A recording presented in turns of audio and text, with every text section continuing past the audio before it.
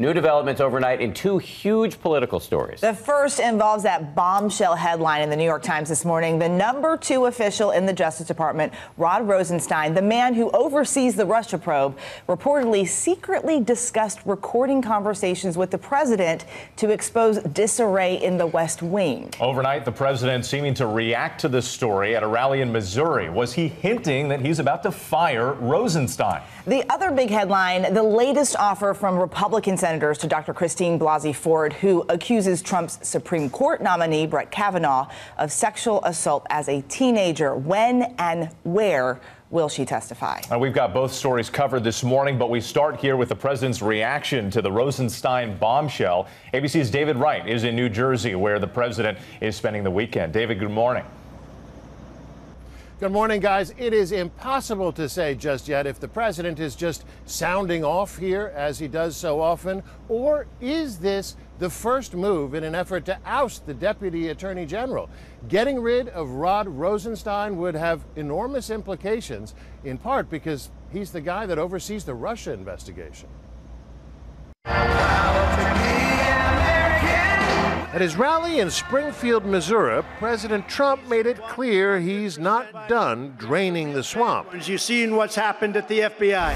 Trump was apparently referring to this report in the New York Times about bombshell memos by Andrew McCabe, who took over as acting FBI director when the president fired James Comey. McCabe later fired as well. They're all gone. They're all gone. They're all gone. But there's a lingering stench, and we're going to get rid of that, too.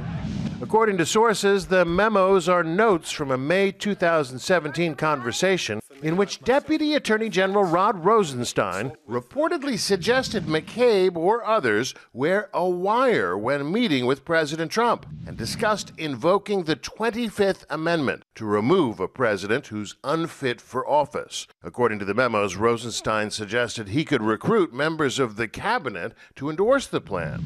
But sources say none of this was ever carried out. The president was not secretly recorded. One source says the comment about wearing a wire was sarcastic and born out of frustration. Rosenstein first called the Times report inaccurate and factually incorrect, later offering a carefully worded denial. I never pursued or authorized recording the president, and any suggestion that I have ever advocated for the removal of the president is absolutely false.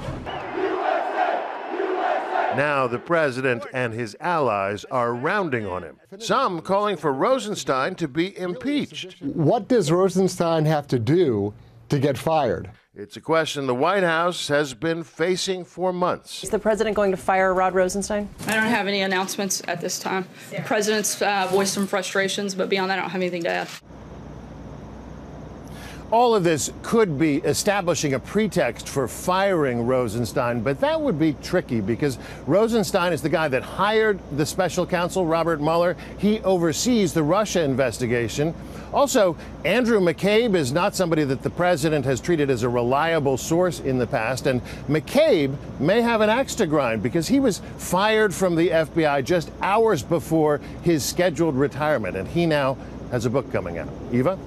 And David, President Trump is backtracking on a plan to declassify documents related to that Russia investigation. That's right, Eva. This is a rare about-face from the president. You'll remember that just last week, I believe it was, he suggested that the FBI, he called on the FBI to release unredacted text messages about the Russia investigation from James Comey, Andrew McCabe, and others. Now he is backing away from that, saying he's not going to release them, not going to declassify them, but he reserves the right to do so in the future. Guys? All right. Thanks, David. Right there in New Jersey.